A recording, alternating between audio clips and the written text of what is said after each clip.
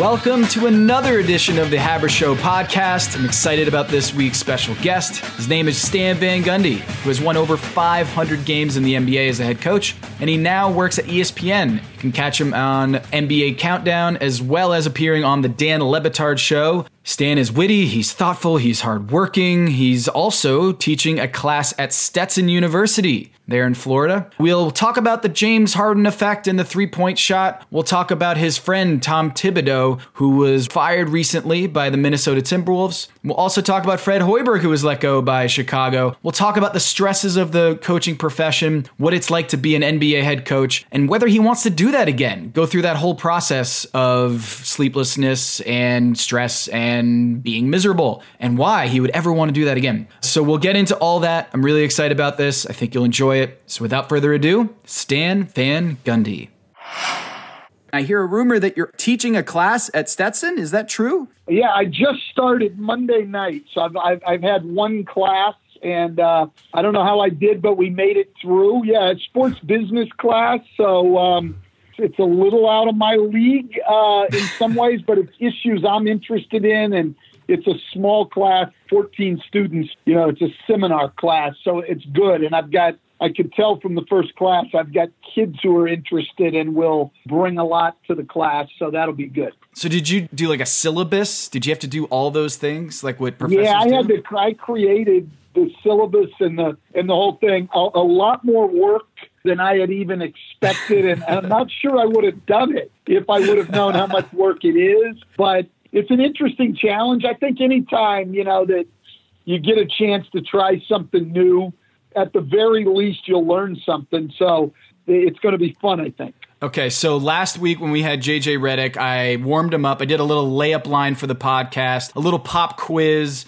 just grilling him on who assisted him the most in his career, and he named him right off the bat. He could name like the top 5. So I thought we would do something similar here with you, Stan. It's not going to be too hard, but with all the three-point records being broken left and right, I wanted to look up who is the all-time leader in three-pointers made under Stan Van Gundy as head coach. And JJ Redick is 5th with 394. Can you name the 4 above him? Again, my God, a player under you as a head coach. Boy, oh boy. No, I probably cannot. I'm going to say Rashard Lewis is somewhere on that list. He is number 1 by far, 658. Okay, boy. Turkoglu's probably on that list. Number 2, 477. Yeah, he's on fire, folks. Yeah. Wow. Reggie Jackson.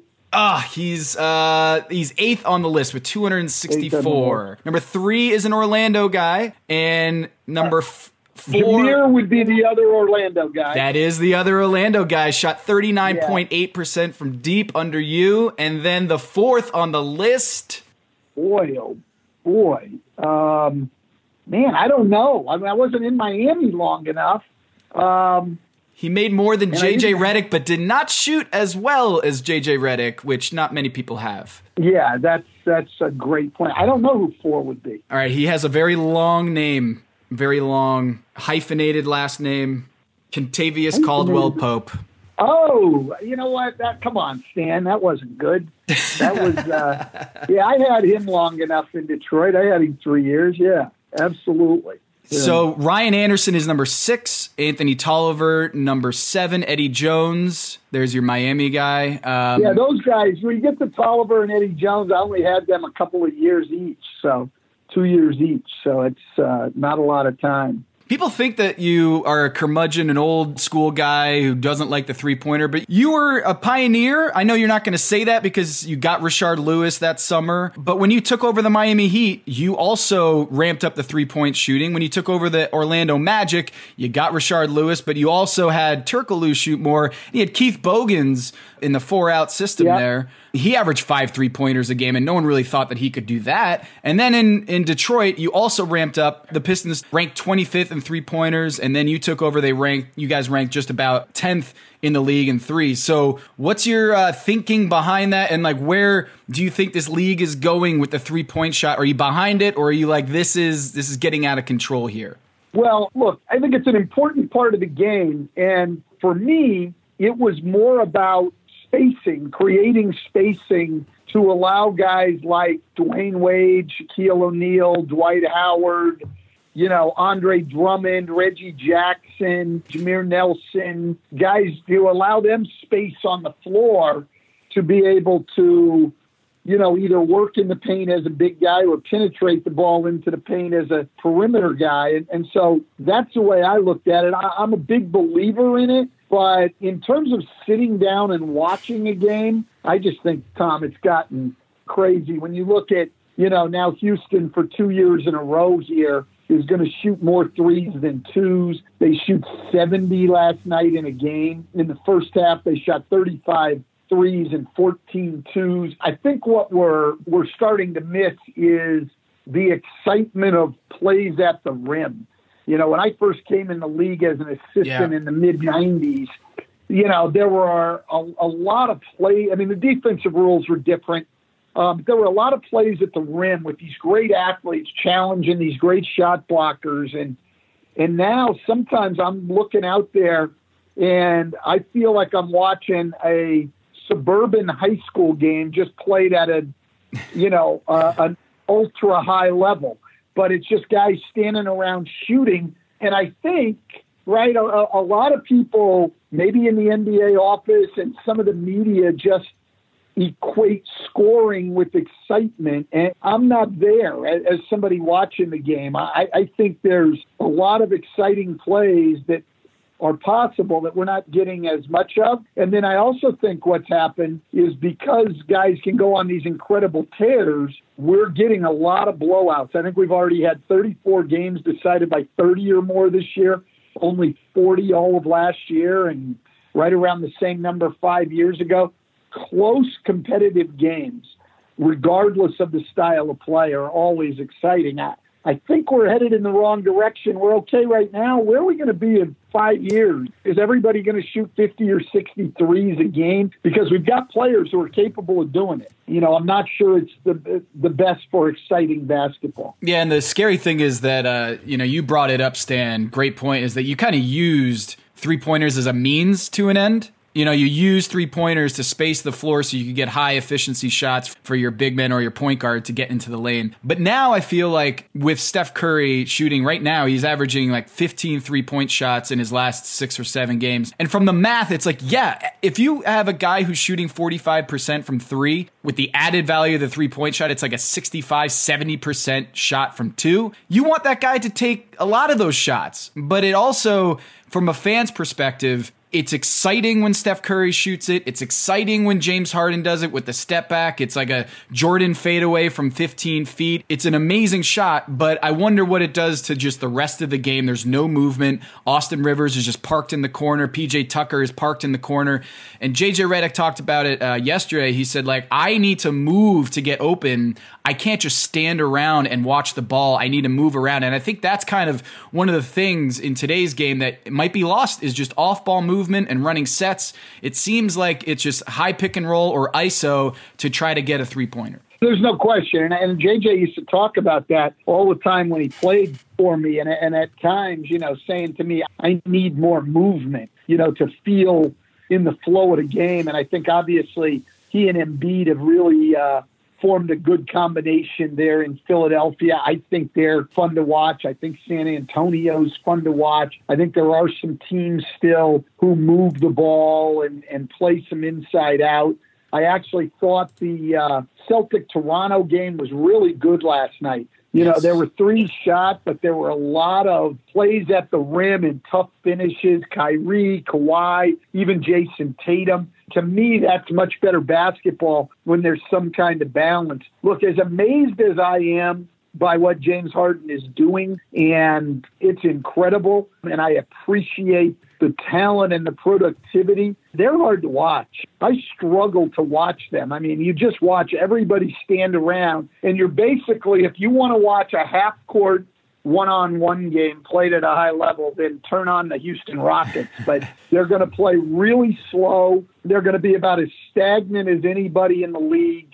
I think people just watch them to see how many can James get tonight? I mean, because you are watching a phenomenal player. I was even saying to somebody last week, I admire Mike D'Antoni because he's a great, great coach, and he's doing what's best for his team to win, which is his job. And I really admire him because I know damn well that that's not the way he wants to see the game played. I mean, Mike likes to play fast.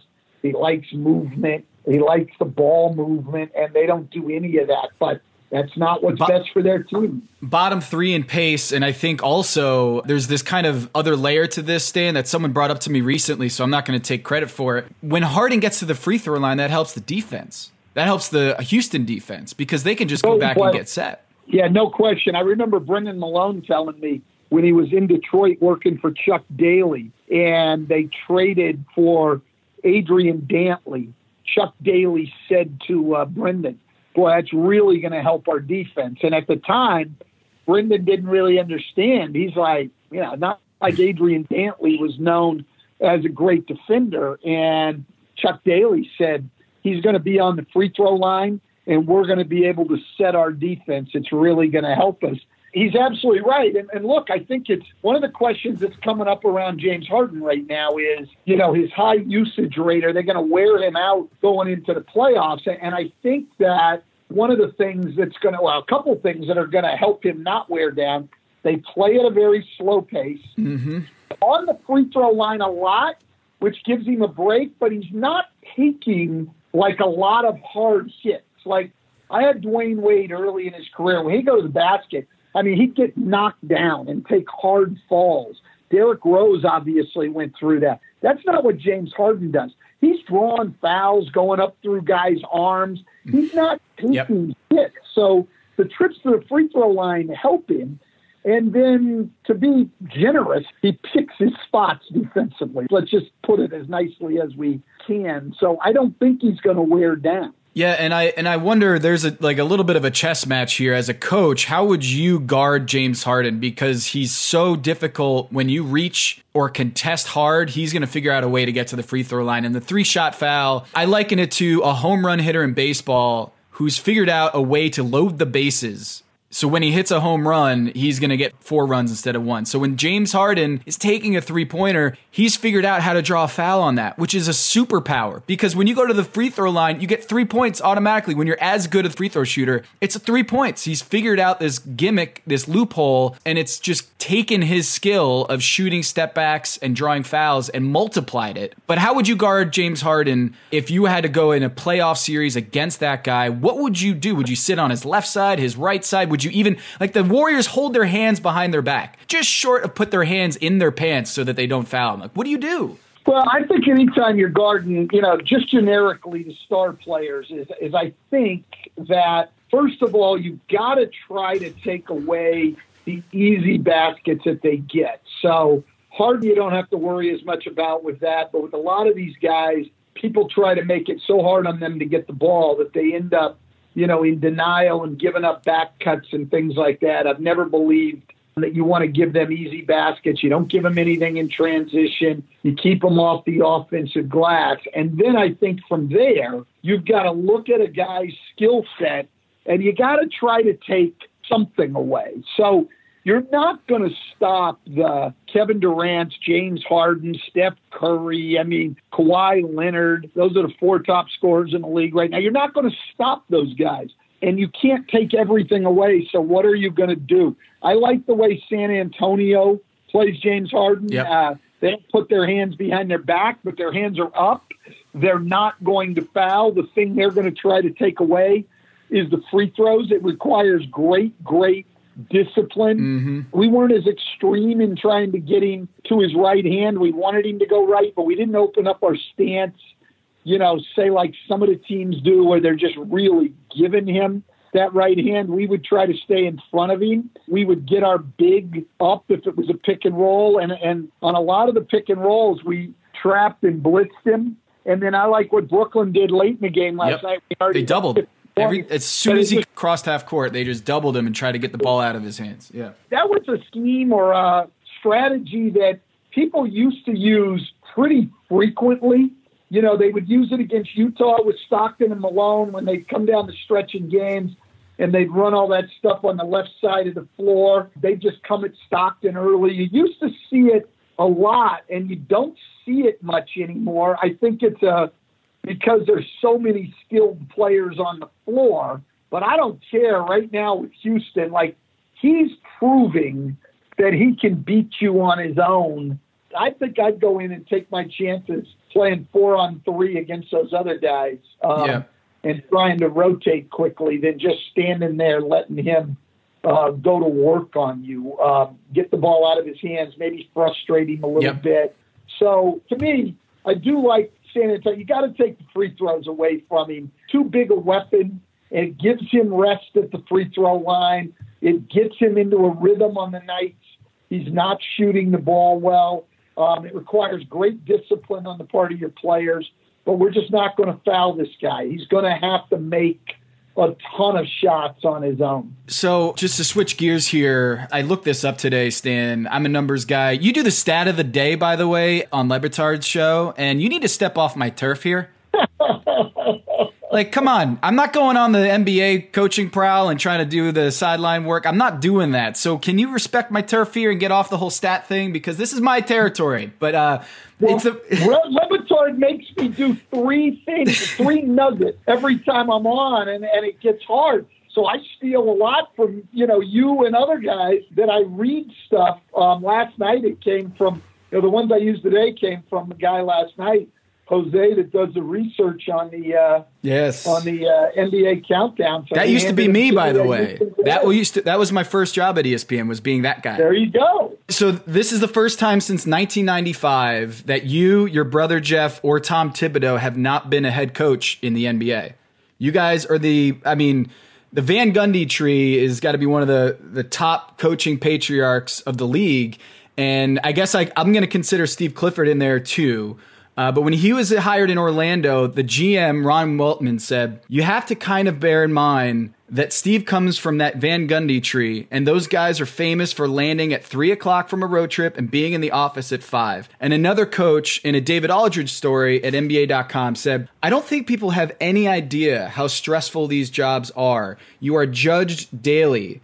And then I read a story from the Detroit Free Press, a feature written about you and, your future and what you want to do and what life is like after the Pistons. And your wife was talking about how you're always miserable when you're coaching.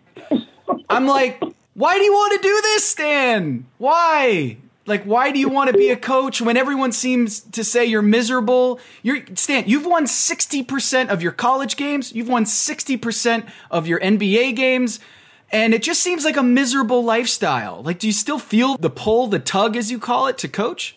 Yeah, I do. You know what? Here's the thing. During the season, it is, at least for me, and it certainly was for my brother, there's a lot of misery to it because, you get so locked into the results. And even if you're doing well, like I had really good teams in Orlando and stuff, and even when you're doing well, you're actually trying to avoid impending doom. Like you see a 5-game losing streak around every corner, and so you're working and trying to get better and all of that. But there's a lot of positives to it. What is the drug? When you think about the itch or the drug that you need when you're not in coaching, what is the moment or what is the scene of what you're like dreaming of the most? Is like, I just want that feeling again. Well, what it is to me is the camaraderie of working together with a group of people to try to get a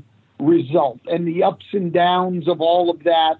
I mean, other than my family, all of my closer relationships are people I've worked with or coached, or because I think you get to know people on a different level when you're going through those things and trying to win. It's beyond friendship. And so, I develop an intense loyalty toward those people, and I miss that. I do miss the process. I do wish I enjoyed it more while I was in it, but I miss the process of trying to work with a group of people to make things better. There's like a deep meaning behind working. It's not just the wins, because I think you've said it, your brother has said it, Pat Riley, they've all said it, there's what's the line?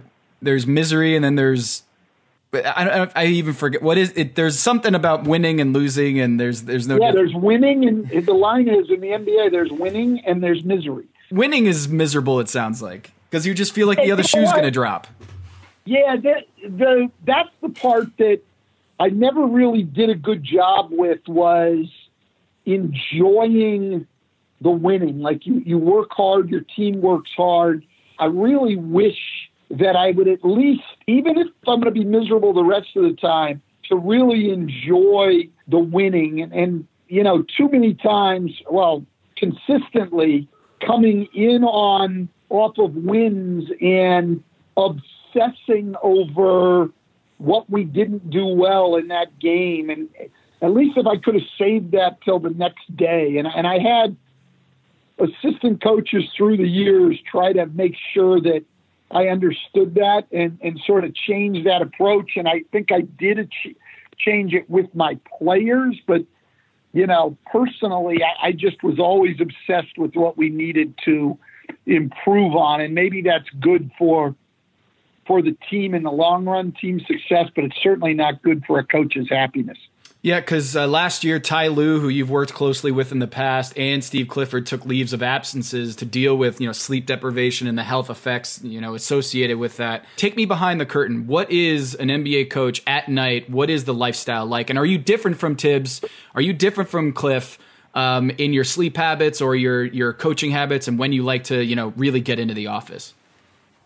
Well, the one thing that gave me a difference with Steve and Tom is family, so, I got a wife and 4 kids. And so, I get a break from it. I get great happiness out of my family.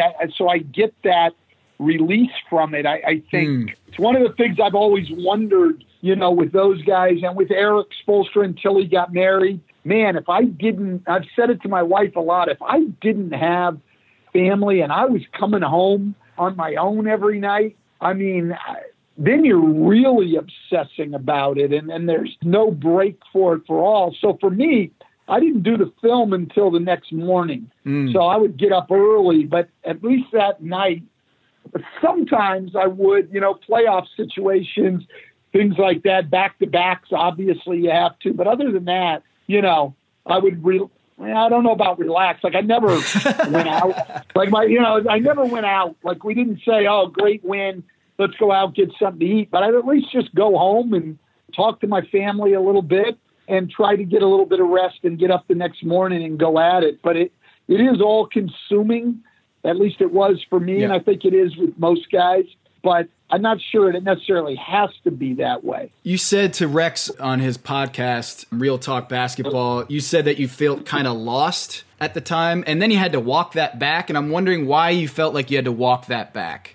Well, because I had a lot of people like who I think took it the wrong way. And I actually had a lot of people getting in touch with me like, almost feeling sorry for me and stuff. And that's not the way I meant it at all. I didn't say it that I was unhappy. I really sort of, and there still now, I am a little bit lost in terms of, what do I want to do going forward, and I've never had that feeling before.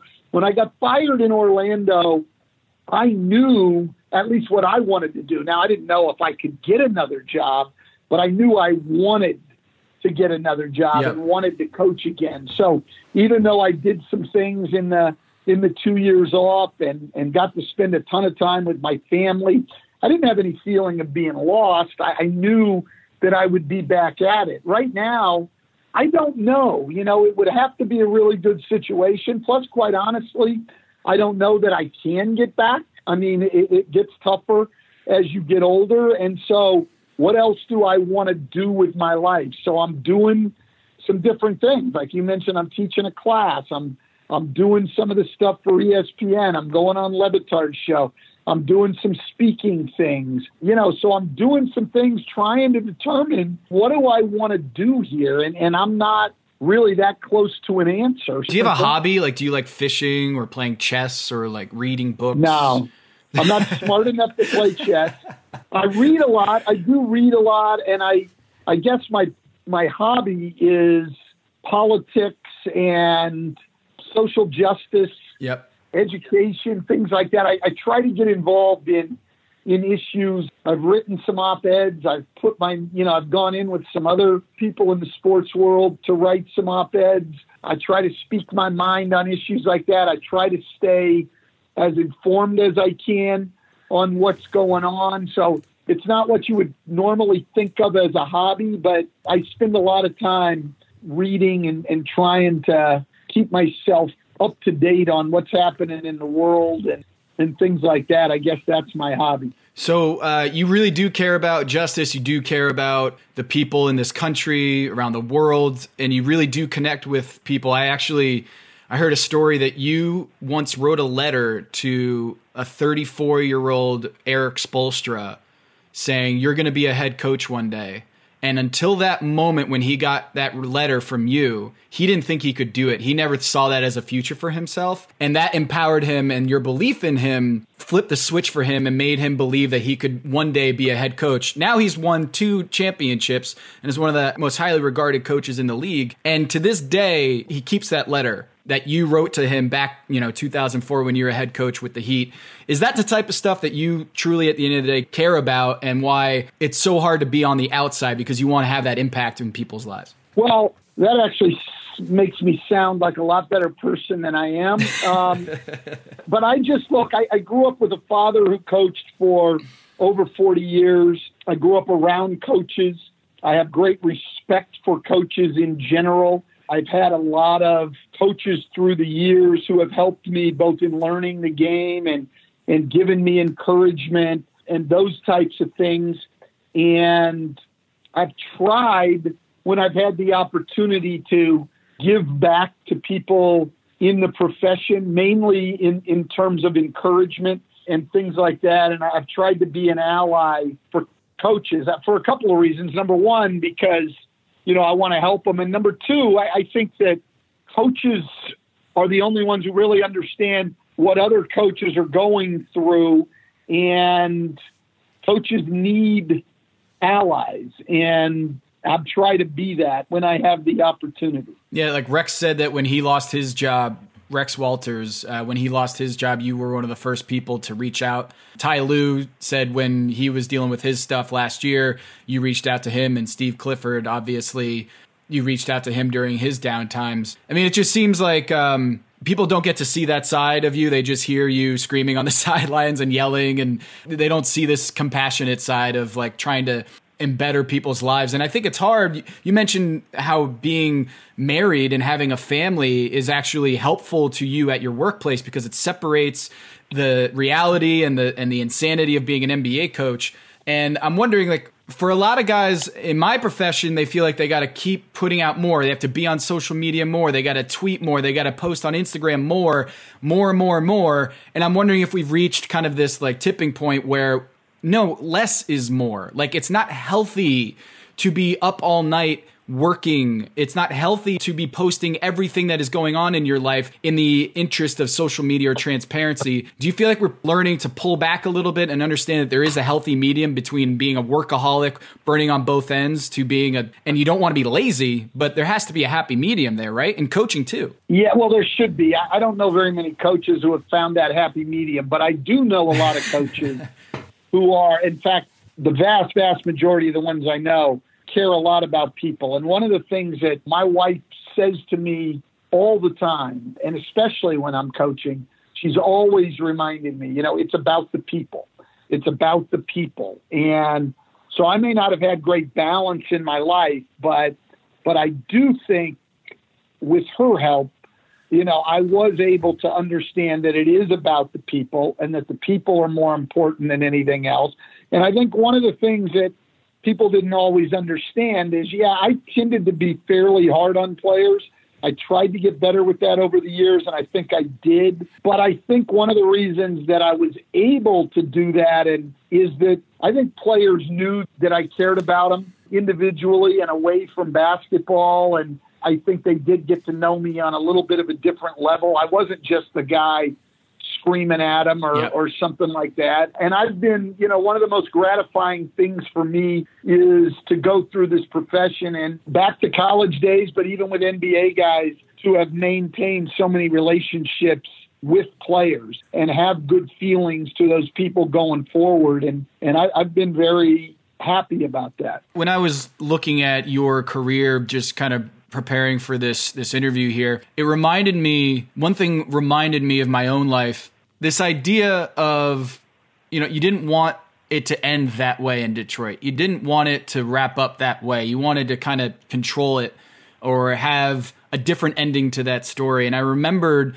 in high school, in my playing days were over in high school. I was not going to play college basketball, but my team at Staples in Connecticut, we were the best team in our high school for 20 years. And my 4 other starters were all seniors with me my senior year. We played basketball together since we were in 3rd grade. We were the stars of the team since 3rd grade. There were articles all over Connecticut, and that's not a large... I'm acting like Connecticut's a huge place. It's like the smallest state in the nation. Anyway, there was this thing in my head when I was in high school that it was going to have this storybook ending of like we were going to go and in our last game, we're all going to, it's going to be down to the last second. We're going to miss a heartbreaking shot, but we knew at center court we were going to hug together and it was going to be a fairy tale. But what really happened, Stan, is that we won our first game in the state playoffs.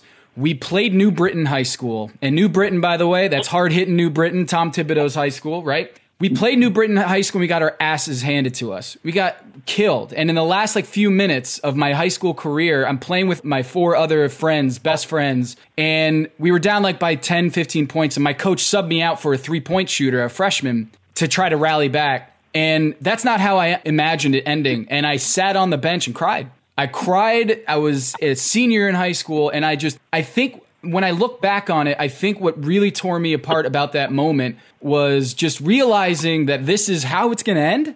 Like, that is not how I dreamed it. And I'm wondering, Stan, when you think about the pull, the tug of coming back into coaching, how much of it is that? Is that it's a bad taste in your mouth, how things ended and realizing man, I wish I just had that last year. I wish things could end differently. And then do you take a step back and say, can I control my destiny as a coach?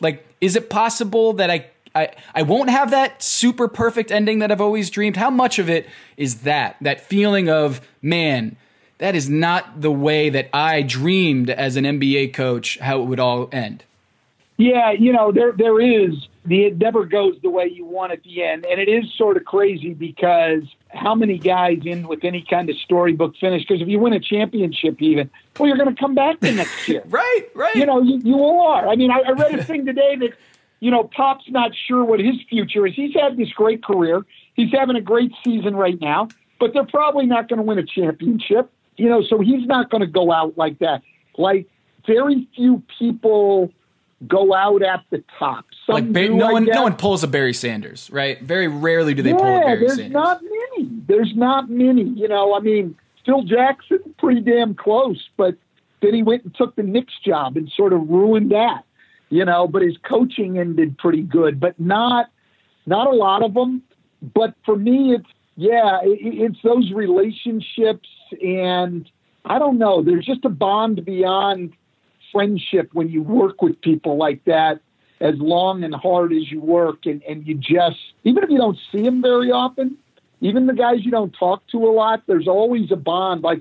A year and a half ago, I was back at Castleton State College in Vermont for alumni weekend, and my wife and I hadn't been back in a long time, and all but 2 guys who I had coached in the time there came back. And I'm looking at these guys, and it's 35 years later, and they don't all see each other very often. It was immediate. They see each other, and it was like they had seen each other every day for those 35 years. And those things don't go away.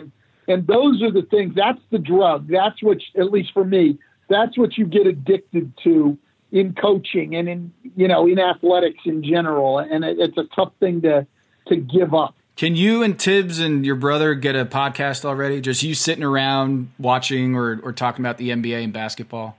Yeah, I mean, that's an interesting thing. I mean, there's two things like with Tom's situation when you bring up his name and it goes back to supporting coaches, but so many people are really cavalier about coaches on the hot seat and fire this guy. I don't care what the sport is and everything else. And, I get that. And people will say, those guys make a lot of money. You don't feel sorry. You don't have to feel sorry for them and the whole thing. I don't really ever feel sorry for guys, but there's two things in those situations. And the first is the people they forget about there is like when I lose my job in Detroit, a lot of other people lose their jobs and they're not making the money I'm making. They're making very normal salaries and they're out of work because I didn't win enough games.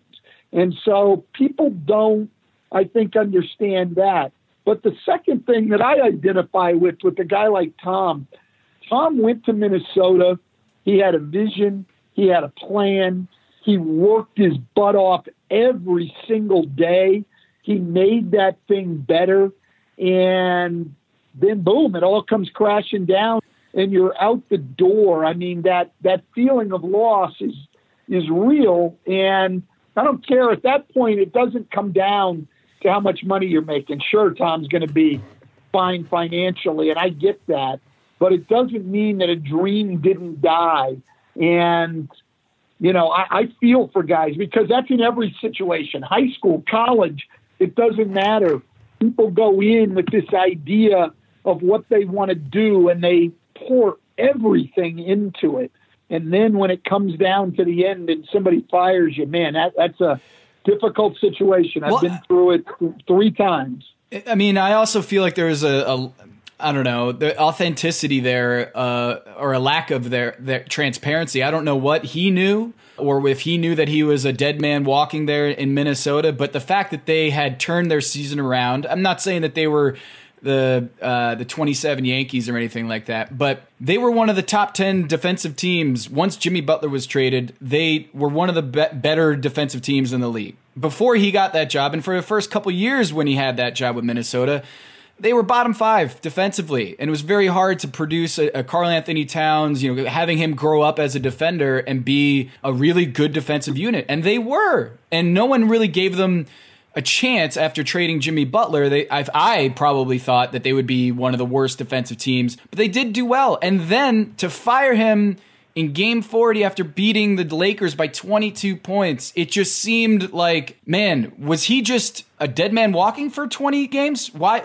leave him out hanging like that for 20 games? And that really stuck out to me, is it seemed like this was already in the plans, and it just seemed like there was no point in having him be out there. Well, yeah, I think, look, first of all, it's a bad organization. I mean, I don't, the numbers will support that. I mean, it's just an organization that hasn't had very much success. And Tom went in there and, Tom's a hard-charging guy. He's working. He's trying to get you somewhere. He hadn't been in the playoffs since 2004. He gets in the playoffs in the West, 47 wins. I mean, tremendous. You would think everybody would fall in love with him, but then it became, he's grumpy and he's this and that. And, and then with Fred Hoiberg, it's that he's not tough enough. And, it's amazing all of the things that people want. And look, what everybody wants is the Golden State Warriors. Okay. But that's just not possible in every situation. I mean, all I know is, or at least what we think is going to go on in this business, is it's going to be results oriented. I mean, I got fired in Detroit because we didn't win enough games. My owner didn't think we had won enough games. And so that's fine. And I got treated well there while I was there. And on the way out the door, there was no BS about me put out in the media by anybody there. There was none of this, analyzing, well, he didn't do this and he didn't do this. Everybody knew I was just gone because we didn't win enough. But some of these guys, they create a narrative. And this narrative about Tom and the negativity about type of person he is and everything else, it doesn't stand up to scrutiny. I mean, it just doesn't. I mean, the guy is a hardworking coach.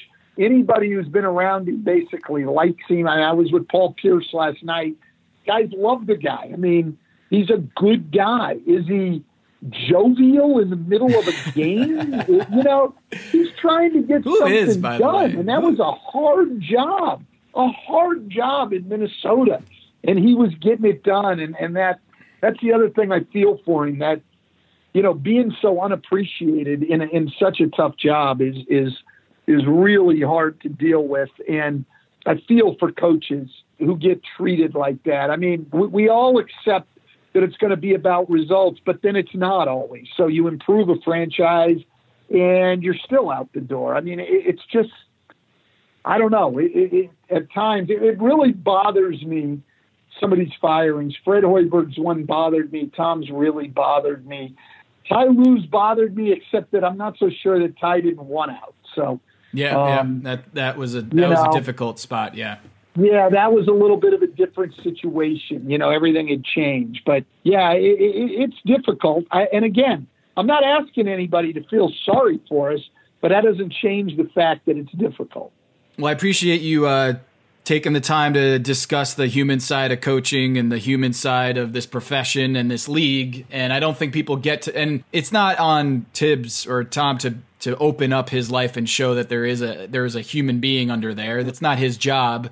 But I think little pieces like this humanize the experience so that next time you see a headline like ex-coach is on the hot seat, it adds a little bit of like, I don't know if this is healthy. To be thinking about this rumor mill as not affecting human beings. And again, your assistants or your trainers or your scouts, the people that are under you that aren't public facing, their real lives being affected here. So before you go, you did a great job as being an NFL analyst the other day on Le Batard.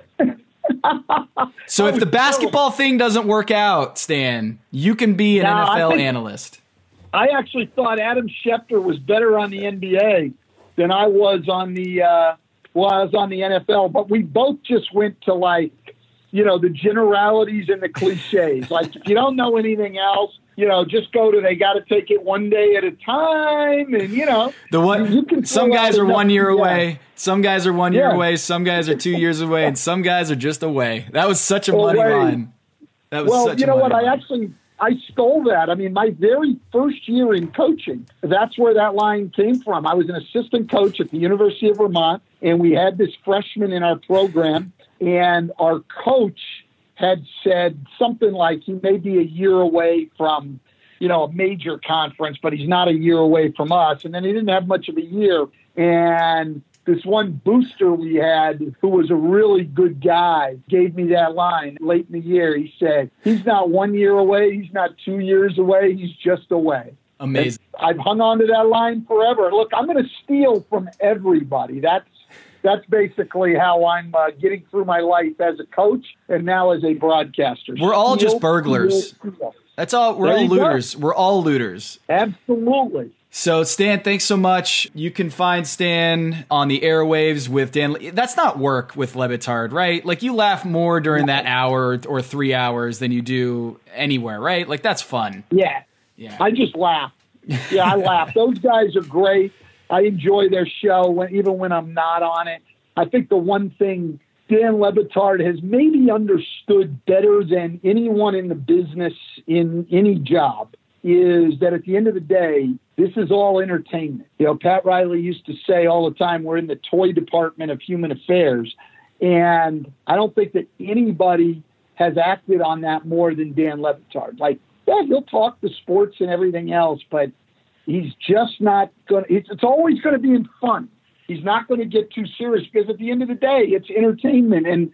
And so going on with them is fun. And it's mainly because of Dan's perspective on what this is all about. Like, nobody goes from like clown to 60 minutes hardcore journalism like Dan Le Batard. Like, he can throw the fastest fastball when it comes to writing and journalism and writing a profile on someone and just really cut to the heart of humanity, right? And then he can just be like, hey, what does Stan Van Gundy look like? Like, what he look like? And just completely turn into a clown. But he's great. And Boog Shambi, I've been talking to him this week. He was supposed to deliver a little anecdote or a funny story about you, but he didn't this morning. But you did a college basketball broadcast recently with him? Yeah, so when I did this ESPN deal, having so many days, he does college basketball. He sort of pushed them to give me some games, which was great because I wanted to do some. And so I think because of him, I got 3 games with him